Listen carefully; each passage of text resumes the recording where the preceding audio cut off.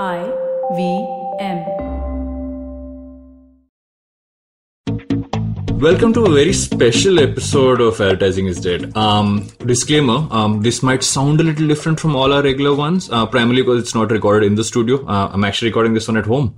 And the reason I'm doing it at home is things have been hectic. I've also been kind of under the weather with a couple of things. So the choices were A, don't do an episode this week, or B, figure a way to do an episode at home. So I chose B. And anyway, this long pending AMA episode gets to happen. What was the need to do an AMA episode? I asked a bunch of you guys questions on social, and I actually found the array of what was asked interesting. But I felt it wasn't something that I alone could answer. A lot of them had different kinds of focus areas. So that would be interesting to get a guest in, someone who's actually been on the show before. And someone who will have pertinent areas of understanding of pertinent areas pertaining to the questions. I used that pertaining word too many times, but that's fine. So I have Pooja on the show today. Pooja, as many of you know, is the CEO of Glitch. She comes from a long background of having worked in every place like Unilever and JWT and Contract, and she was head of marketing at Femina and lots of other things before she kind of came onto Glitch and kind of helped grow it into what it is today. So I thought it'd be interesting to get her on and together kind of answer these questions. So this is a special AMA episode, which might end up being a consistent feature kind of an AMA episode of Advertising is Dead. I'm Varun Dugirala, co-founder and content chief at The Glitch, and we'll be right back with this episode.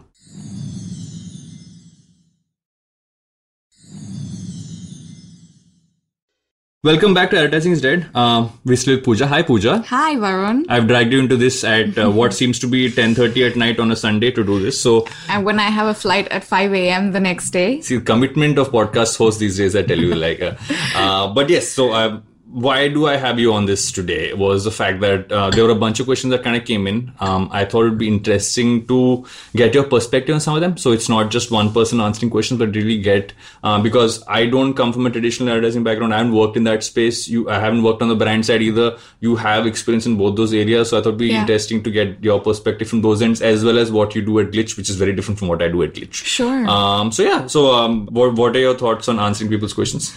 I think it's, number one, I'm particularly very proud of the way you've, the journey that you've been on with this podcast. And I know the number of people who have spoken to us about it in the meetings that we've been in together. And I think just the impact that information has on young people, because we don't realize as we're busy in our day jobs that so many people are seeking the answers to very simple questions which are part of our daily life. Yeah.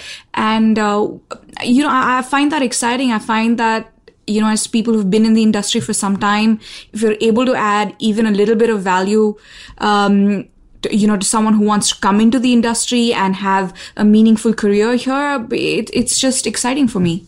Super. So let's get into the first question. And also a small correction. Yes. I wasn't the head of marketing for Femina. I was the marketing manager for Femina. Very different. The head of marketing was a very lovely lady called Sohela. But yes, we'll get to the questions. Okay. So let's get into the first question. Also, apologies on the... No worries. You know Sohela very well. I know Sohela really well. This also shows I haven't spent any time in the brand side. So the first question is from Ishwar Parmar. He's like, hey, Varun, I've got a question. It's really intimidating looking at an established advertising company for a person who's just starting out. There's a fear of competition. How can anyone cope with that? So I think what he wants to really ask is, how do you kind of apply, right? It's that first step of saying, what do I need to do to join an agency today?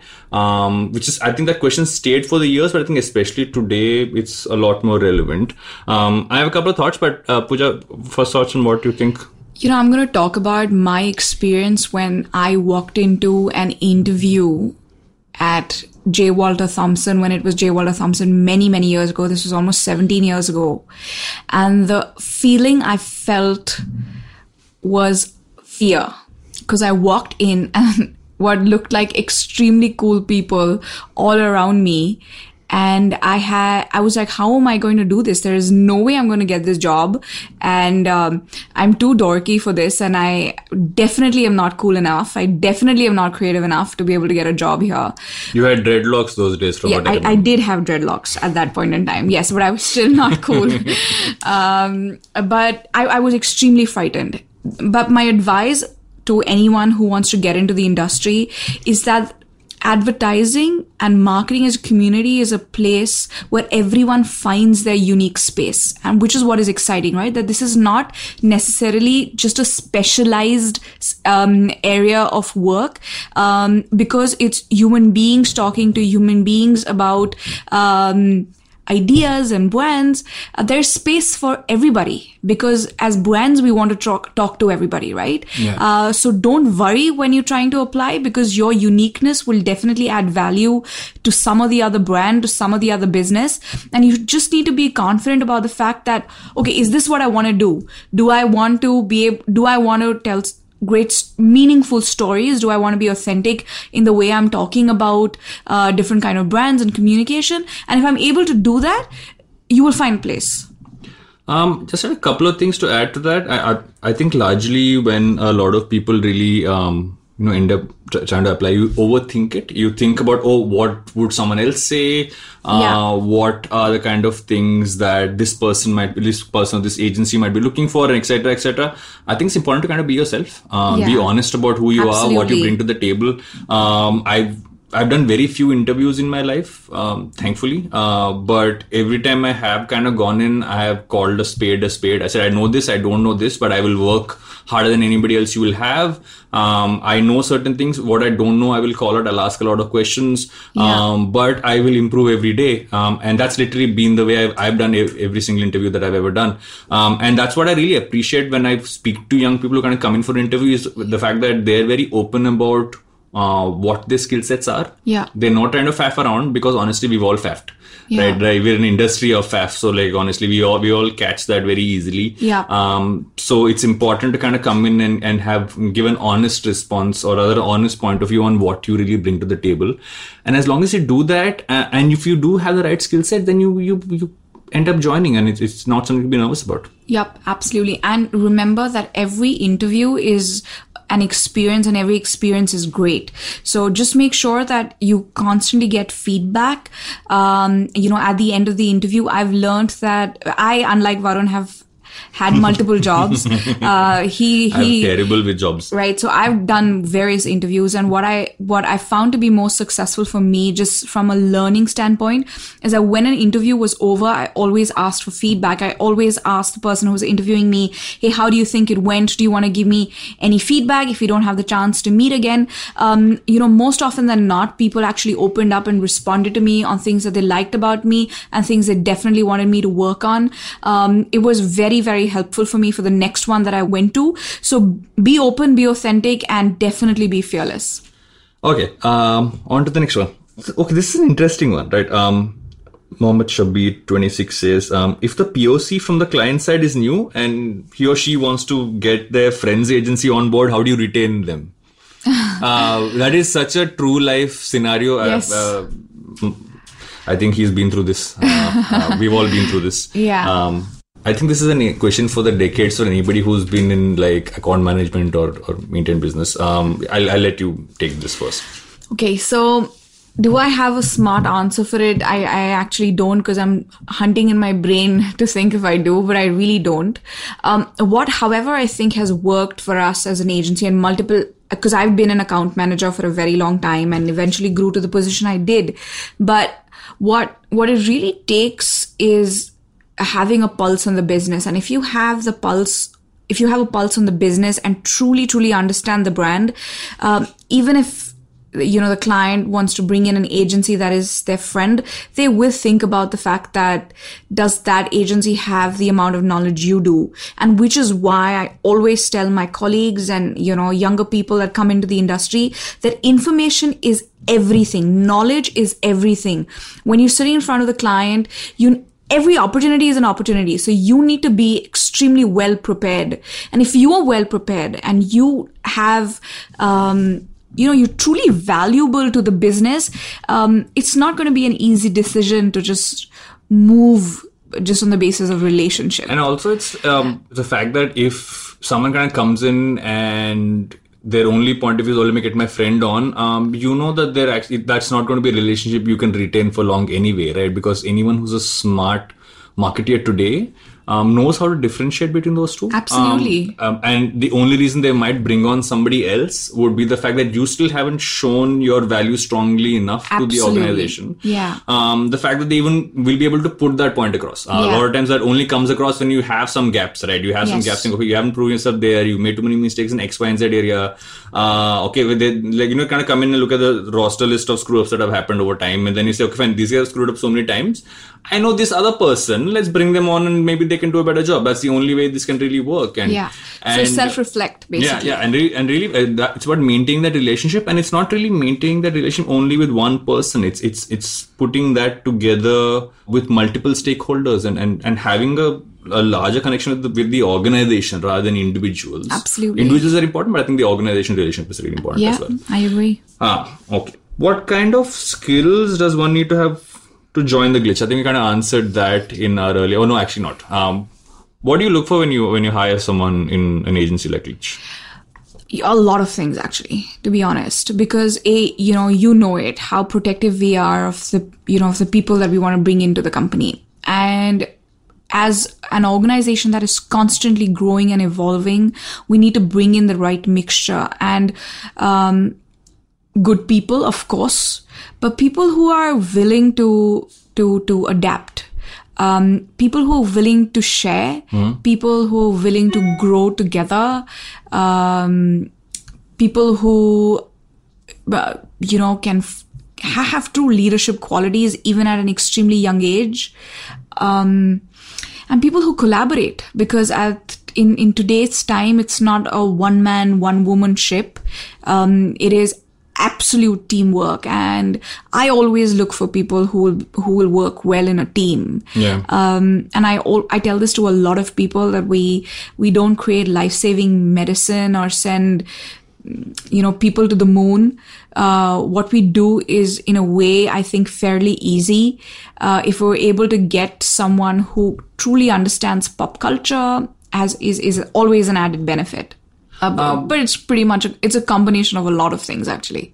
What I think is also important to look at is the fact that what are you bringing to the table that is what somebody else won't bring to the table? And what is your unique skill set to really add to what, if you understand the agency well, like for instance, if you apply to a Glitch and say, I am doing X, Y, and Z things, which Glitch doesn't really specialize in, right? Or isn't really focusing on, then you haven't done your research well, right? Learn about the agency before you kind of come in and interview.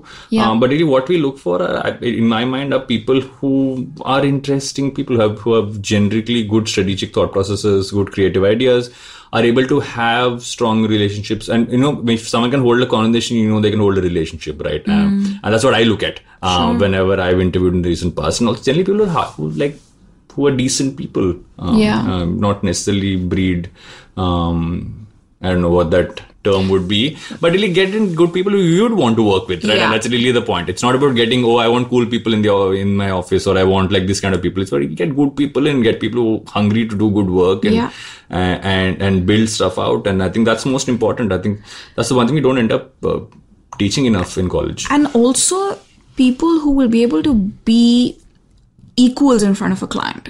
Because what I don't like and I don't appreciate is when agencies and some of my colleagues, or even people that I've seen in other agencies, feel that they're not at an equal level as a person that they are. Wine and dine and sucking up is over. That those doesn't days are done. Absolutely, that doesn't exist. But I'm just saying that when you're sitting across someone, you're not there as as a slave or someone who's going to be constantly available to them 24/7. You have a unique service to offer. You have a certain expertise to offer, and you're going to be available at an equal level to them, which is very important. And I seek that. I seek that from people that we bring into the glitch. I just want to add one thing to that, because this point gets misconstrued by many, and I've seen some people go wrong with that, is the fact that just because you want to come in as an equal doesn't mean you come in overtly cocky. Oh, yeah. That's not what it is. So many people take it the wrong way and come in and act all cocky. So I think that's the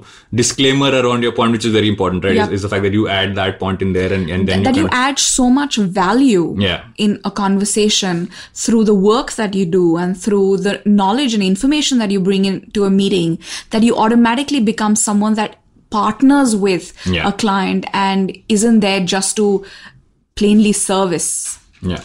Okay. What's the next one? Roshan sent us a question. Roshan sent us multiple questions. I'm going to pick one. How much money is needed to promote an ad? What's the strategy to adopt in digital for reach? That's interesting. There is, advertising is really about how you use your money cleverly. And put it lightly. Yes, to put it lightly, right? Because it doesn't mean that you need to have crores and crores to have a successful campaign. Yeah. And people like us and agencies like us have proven that over the last many years, right? True. So I would say you have to have a very smart content strategy more than a very smart creative media strategy. Because if your content works, the chances of it getting picked up, the chances of it becoming organically talkable, and I'm not using the V word, which I hate viral. Yeah, viral is a you disease. said it. Viral is a disease. That is not a video. That is not an asset. Yes. Viral is a disease. Right. So have a smart content strategy. Yeah. Find, I truly believe in influencers. Find the right influencers. They don't need to be the same 20, 30 people don't that do everyone. Copy-paste, yes. basically. Don't do copy paste. So have a smart content strategy. Then even if you have 5 lakhs, you can have a great, very successful campaign. Yeah. I hope I answered your question, Roshan. The only thing I want to add to that is the fact that look at how you want to spend your money more interestingly as well, right? It's the fact that do you want to spend more on an influencer in that video itself? Yep. So it helps you amplify it further. So you might spend less on media. The beauty of the digital era is that it allows you different modes of doing this beyond what you always had. And it really helps you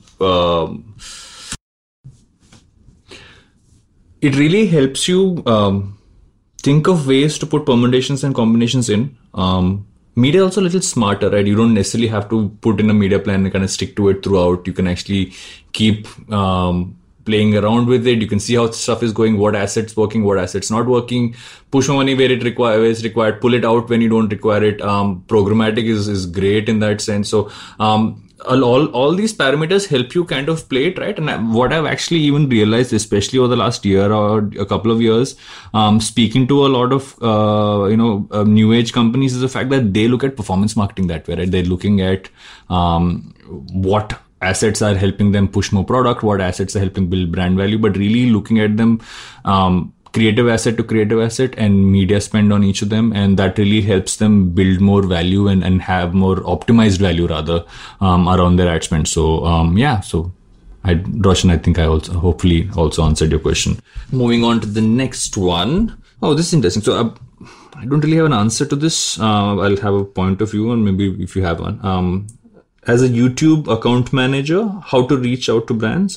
What's a recommended way that I as a newbie could use to reach out to more brands for their social media management or to manage their YouTube account? So when you start off, at Glitch, we didn't really have that. Weirdly enough, I don't think we've ever done cold calls. I don't remember us ever having done that. But I don't like to call it cold calls, but I like to call it us being proactive and being prepared. That's a better term, because while we may have never done cold calls, we have gone into a meeting to meet a prospective client and said, with actually a complete idea and an overall presentation on what we could do for their brand and for their business. That is the best way to get in and have a foot in the door. Yeah. We actually encourage that constantly. Yeah. And clients love that. Yeah. I would love that if someone came to me and said, hey, listen, I have an idea for your brand. Now, why would you not listen? True.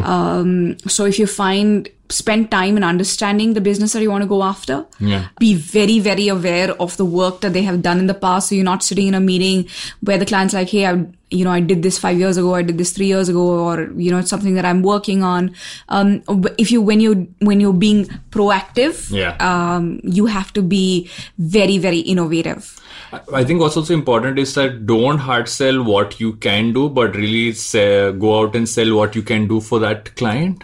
So make them understand that you actually done some work in understanding what they might need, what might add to their present mix of things, and that might actually might make them want to just give you a shot. Yeah. I also kind of feel that you don't necessarily have to go for the big ones when you start off, right? See who would get most value, who's most approachable for you, build a portfolio with a set of brands, scale that up. Large scale companies require certain level of infrastructure from their agencies now. And they always have, but especially on digital, I think that's become a larger and larger requirement over the last 4-5 years. So build your portfolio as an agency. I mean, if you go in and say, go to the largest company on day one and say, I want to do work for you, they might not consider it. But what are your chops to show? What do you really have to give out? And if you build that with a set of people, sometimes turn around and do a project for free for someone, right? Yeah, you remember year 3. Yeah. I remember when Varun was talking about build a portfolio, but be very, very clear about the businesses that you're going after, because what you don't want is a client mix that is not going to be able to scale as you scale, number one. Number two, a client mix that's not going to add a cred and enough meaty work that will be able to, give you that spurt or that foot in the door with a larger client. Yeah. And it's not about actually smaller or larger. I want to correct that. With the client that you eventually, with the kind of set of clients that you eventually would like to work with. So by smaller or larger, I'm kind of mean that don't go after conglomerates in the beginning. Go after relationships you can hold basis your scale is what I kind of meant. Yeah, that is definitely one. Secondly, actually, and Varun said that sometimes it's okay to just do it at cost or in a way that just do it to have a relationship with the client. Yeah. We did a lot of that. If I go way back, I remember the stuff we did for Diesel. Diesel had a store launch. We did we did something which was free because it was totally based on people just changing their relationship status on Facebook at that point of time. It didn't cost them anything. We gave them the idea for free. And clients love that. Clients love a set of people who are passionate about their business, and money does come, guys. It does come eventually. You just have to be able to, if you take care of your costs, you'll be able to take care of your clients better. And I truly believe that. That's a rule that I apply even today when we look at our P&L and how we price our clients, that if I have taken care of my organization, if I have managed my costs well, if I've been able to keep my people happy, then my clients are going to be happy as a result of that. So that is one of my key rules in being able to run a strong P&L.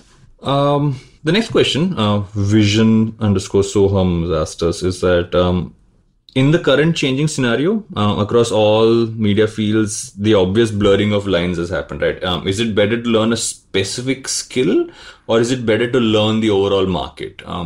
I don't think it's I think this we're or that. But I do feel that the answer to this is going to be very divided, because we'll have very different perspectives. Yes, we definitely will. Because I do think that you need to be able to have something that you can own on your own.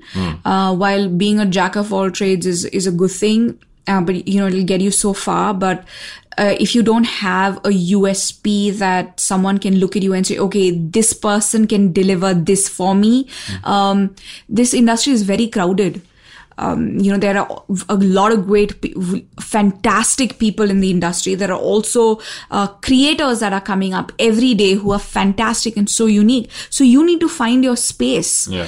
I believe that when people truly go looking for it, they do find something that works for them, that makes them kind of stand out. Yeah. So I truly believe that you must find a specific, skill / USP / capability that you would be able to bring to an organization. Yeah.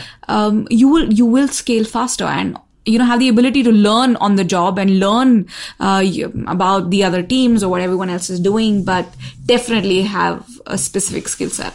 So actually, to throw back to an episode we did sometime back with Harshad Chavan, I remember this is a term that kind of came up in that episode, right, where we spoke about being a master jack of all trades, which was the fact that... Sounds so like Harshad. Yeah, it's a very Harshad term. So the point was simply this, right, that you need to know everything, but you need to be good at many things as well, if not one specific thing. Yeah. You need to have one core area of expertise, but I don't think we live in a world where you can now be...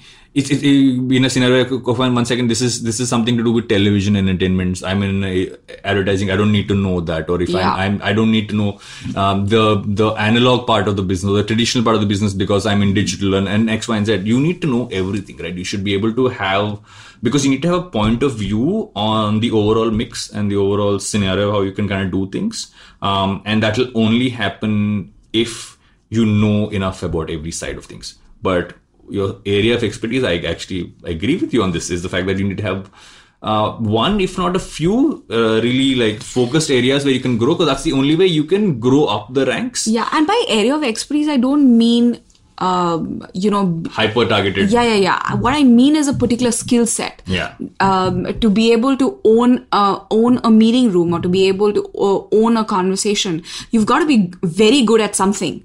Yeah. Which brings you that, that's that kind of edge.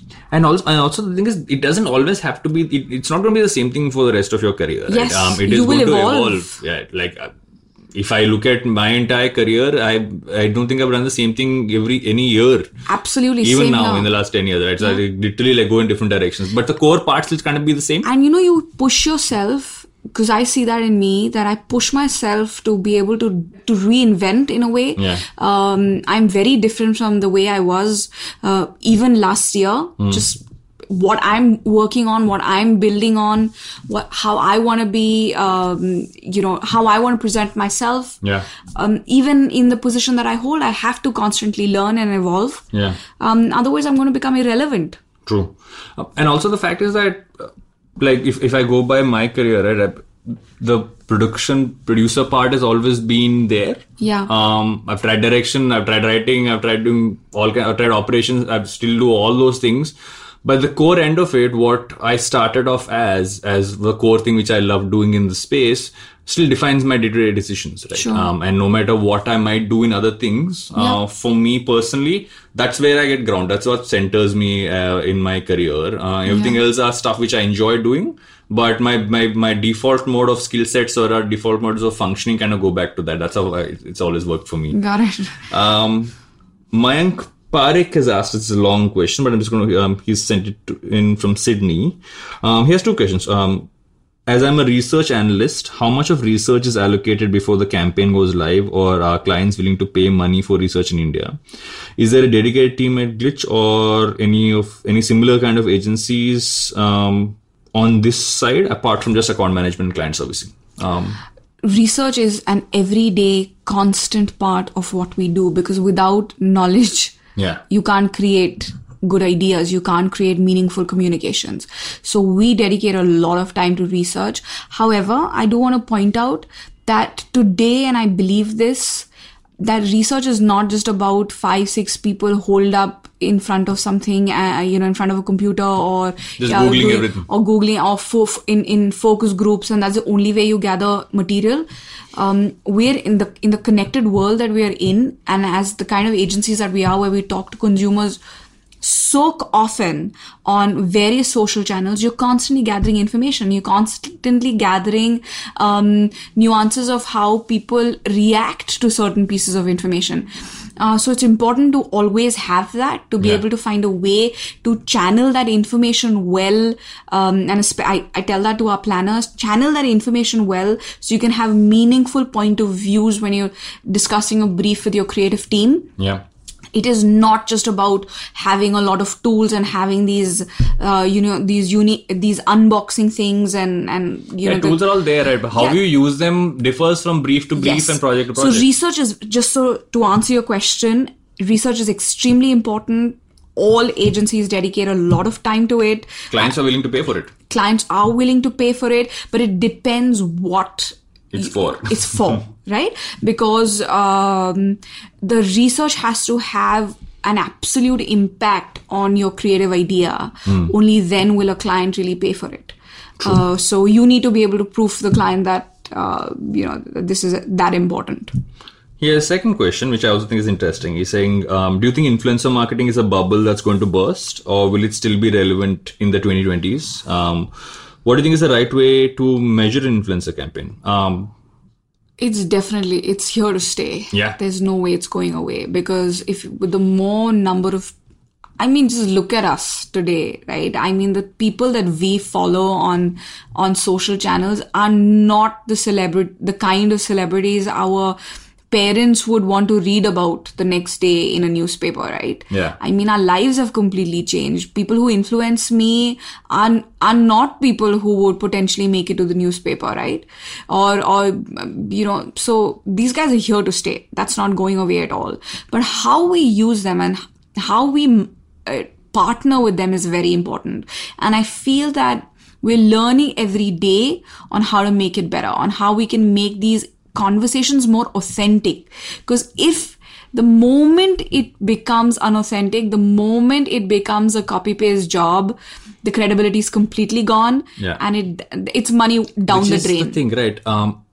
Influencer marketing is a brand new media vehicle, and it's a skill. It's a skill to be able to understand how you use it. But it's a living person. Yes. So if you use it like it's not a living person and just a plain media vehicle or something, you can just put a copy paste. Okay, this is the copy, placed it there, right? Put up a photograph and it's done. It doesn't work, right? Absolutely not, because every human being is different, every person is different, and the people who manage influencers have to be able to understand that when they go to a client, it can't be a bundle of people that they go to clients with.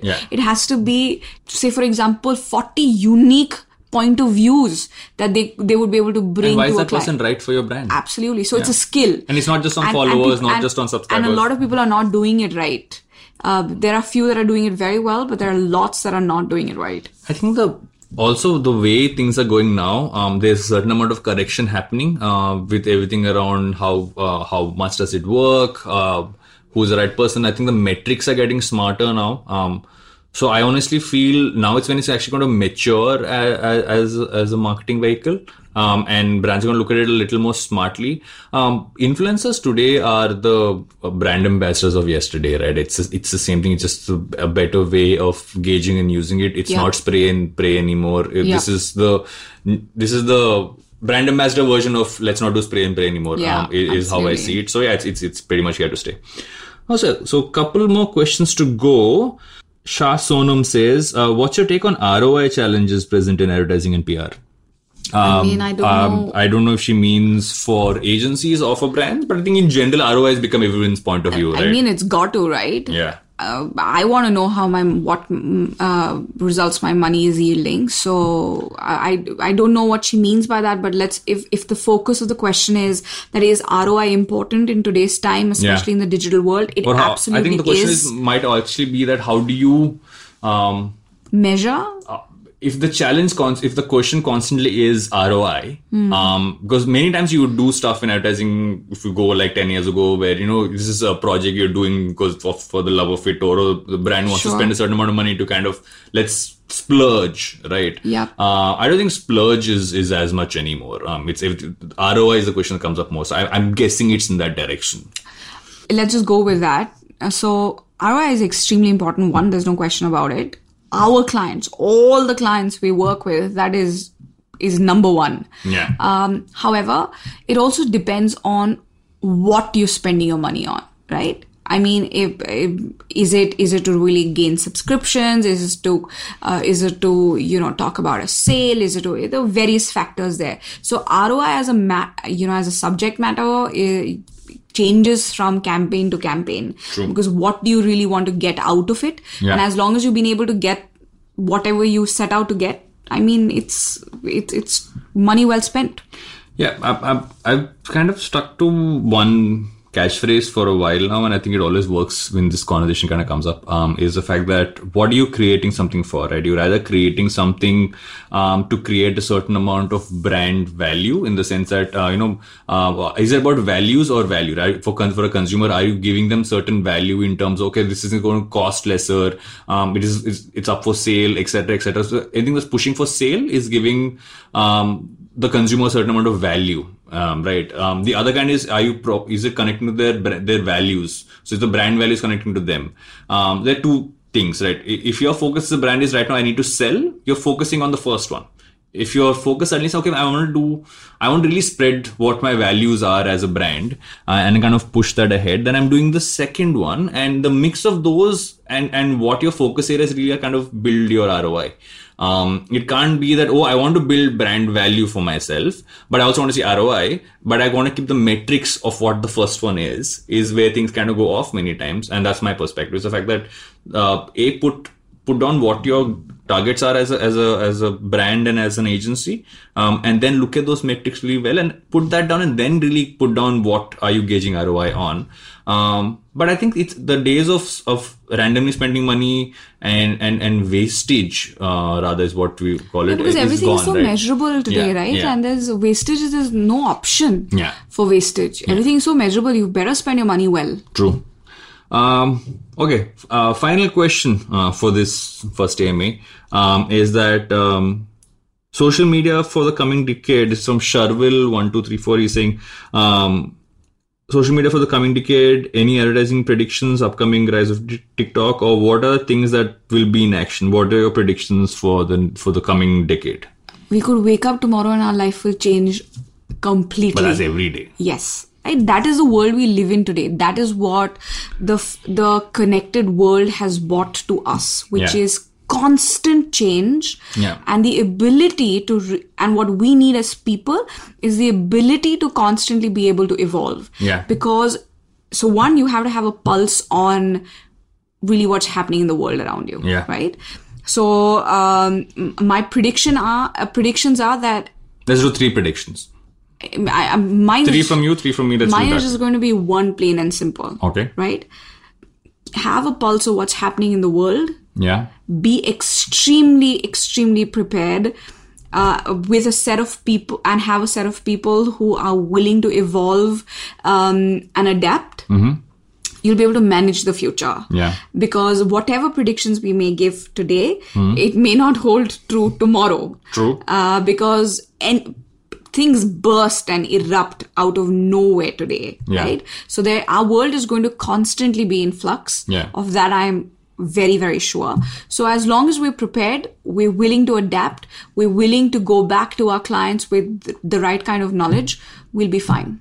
I'm going to have a slightly more widespread set of predictions. Yes. Number one, I kind of feel that in a very weird way, everyone is going to still do everything. The segregations of what platform does, what agency does, what creator does, what brand does, all that's merging. It already has merged, but I feel it's going to expand further.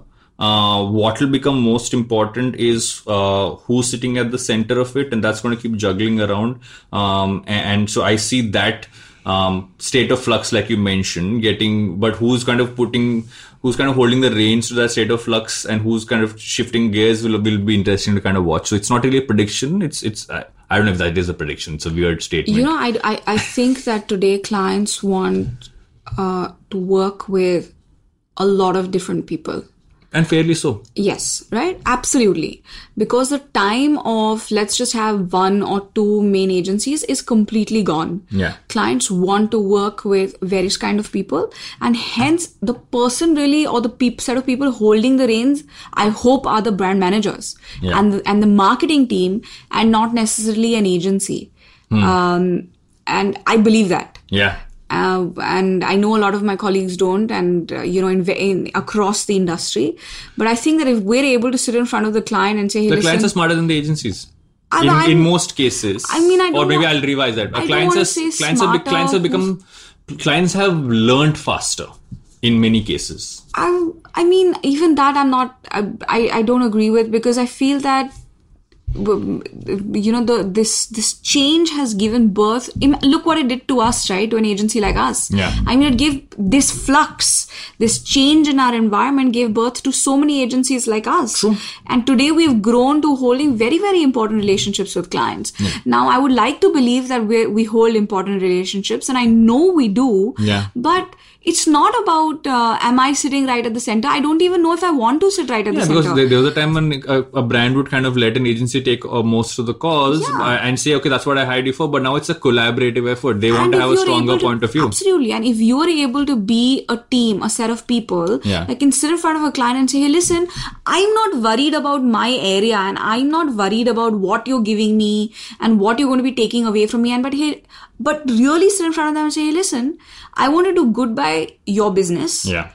And if I am a set of people that prove to a client that I can truly collaborate with the right kind of, agencies or creators or whatever that may be, that are available for the client to choose from, I will be important. Yeah. And the thing is, don't get into this industry seeking importance. True. Because I don't like that. I don't like to encourage that kind of that kind of thinking, because that really constricts you. That makes you become insecure. And that is not the kind of culture that I would want to create in our industry. We need to be able to be open. We need to be able to collaborate. We need to be able to work with all different kinds of agencies. And only those who collaborate will survive. That's right. Only those who collaborate will survive. Yeah. Because gone are the times for let me be the most central power in an agency. Yeah, you don't work together, you're not going to do it. And then if you look at it, because the client will see through that. Clients are talking. That's the point. What I was trying to make earlier is the clients are pushing for more collaboration. Yeah. I would say agencies over time have learned that a little later than they should have, and that's really been, I would say, the larger problem. And that's what gave birth to people like us, right? True. Because we came in and said, you know what, to hell with this. We'll work with everybody. Yeah. What I also feel is that we've gone beyond what was the digital economy to being, now it's actually the creator economy, right? Every single consumer is a creator, understands far more deeply what it is to create content. And it could be from as small as making that good morning message goes on WhatsApp, which like the millions of flowers are shared every morning. Yeah. To anything else, and the fact that is actually happening, and that democratization of that, along with commerce, has kind of happened. It has just kind of turned the scale of saying, what does a consumer really want? And the expectations are higher. They want more things, and that's really only going to increase. So if you don't innovate on those sides of things as marketers, then that's really going to really affect. Is my second one. Third one is actually it's going to be the most exciting decade. I think we've hit maturity in many pieces which were considered experiments, and I think 2020s are going to be a lot more interesting to kind of play around in. It's a fun playground. Absolutely. I'm so excited for 2020 and for what's to come. And I say this is a great time to be, people like us. Yeah. Have an open mind, get into it with the right attitude, and you'll do well. And if you want to work in the space, use all the tools that creators use. Understand how you can create something on TikTok, how you can create stuff on Instagram. Look at how analytics happen for regular consumers. That helps you look at things in a very different perspective. I think that's really what I would say. So yes, I think this should do to close off this first AMA. This was a new format we're trying out for the Q&A part. Please send feedback. Love it, hate it. Was helpful. Please tell me if you don't like this and say, no, this is, I don't like this way of doing. Why is this question answer? Can you just answer on Instagram and get it over with? Why is this an episode?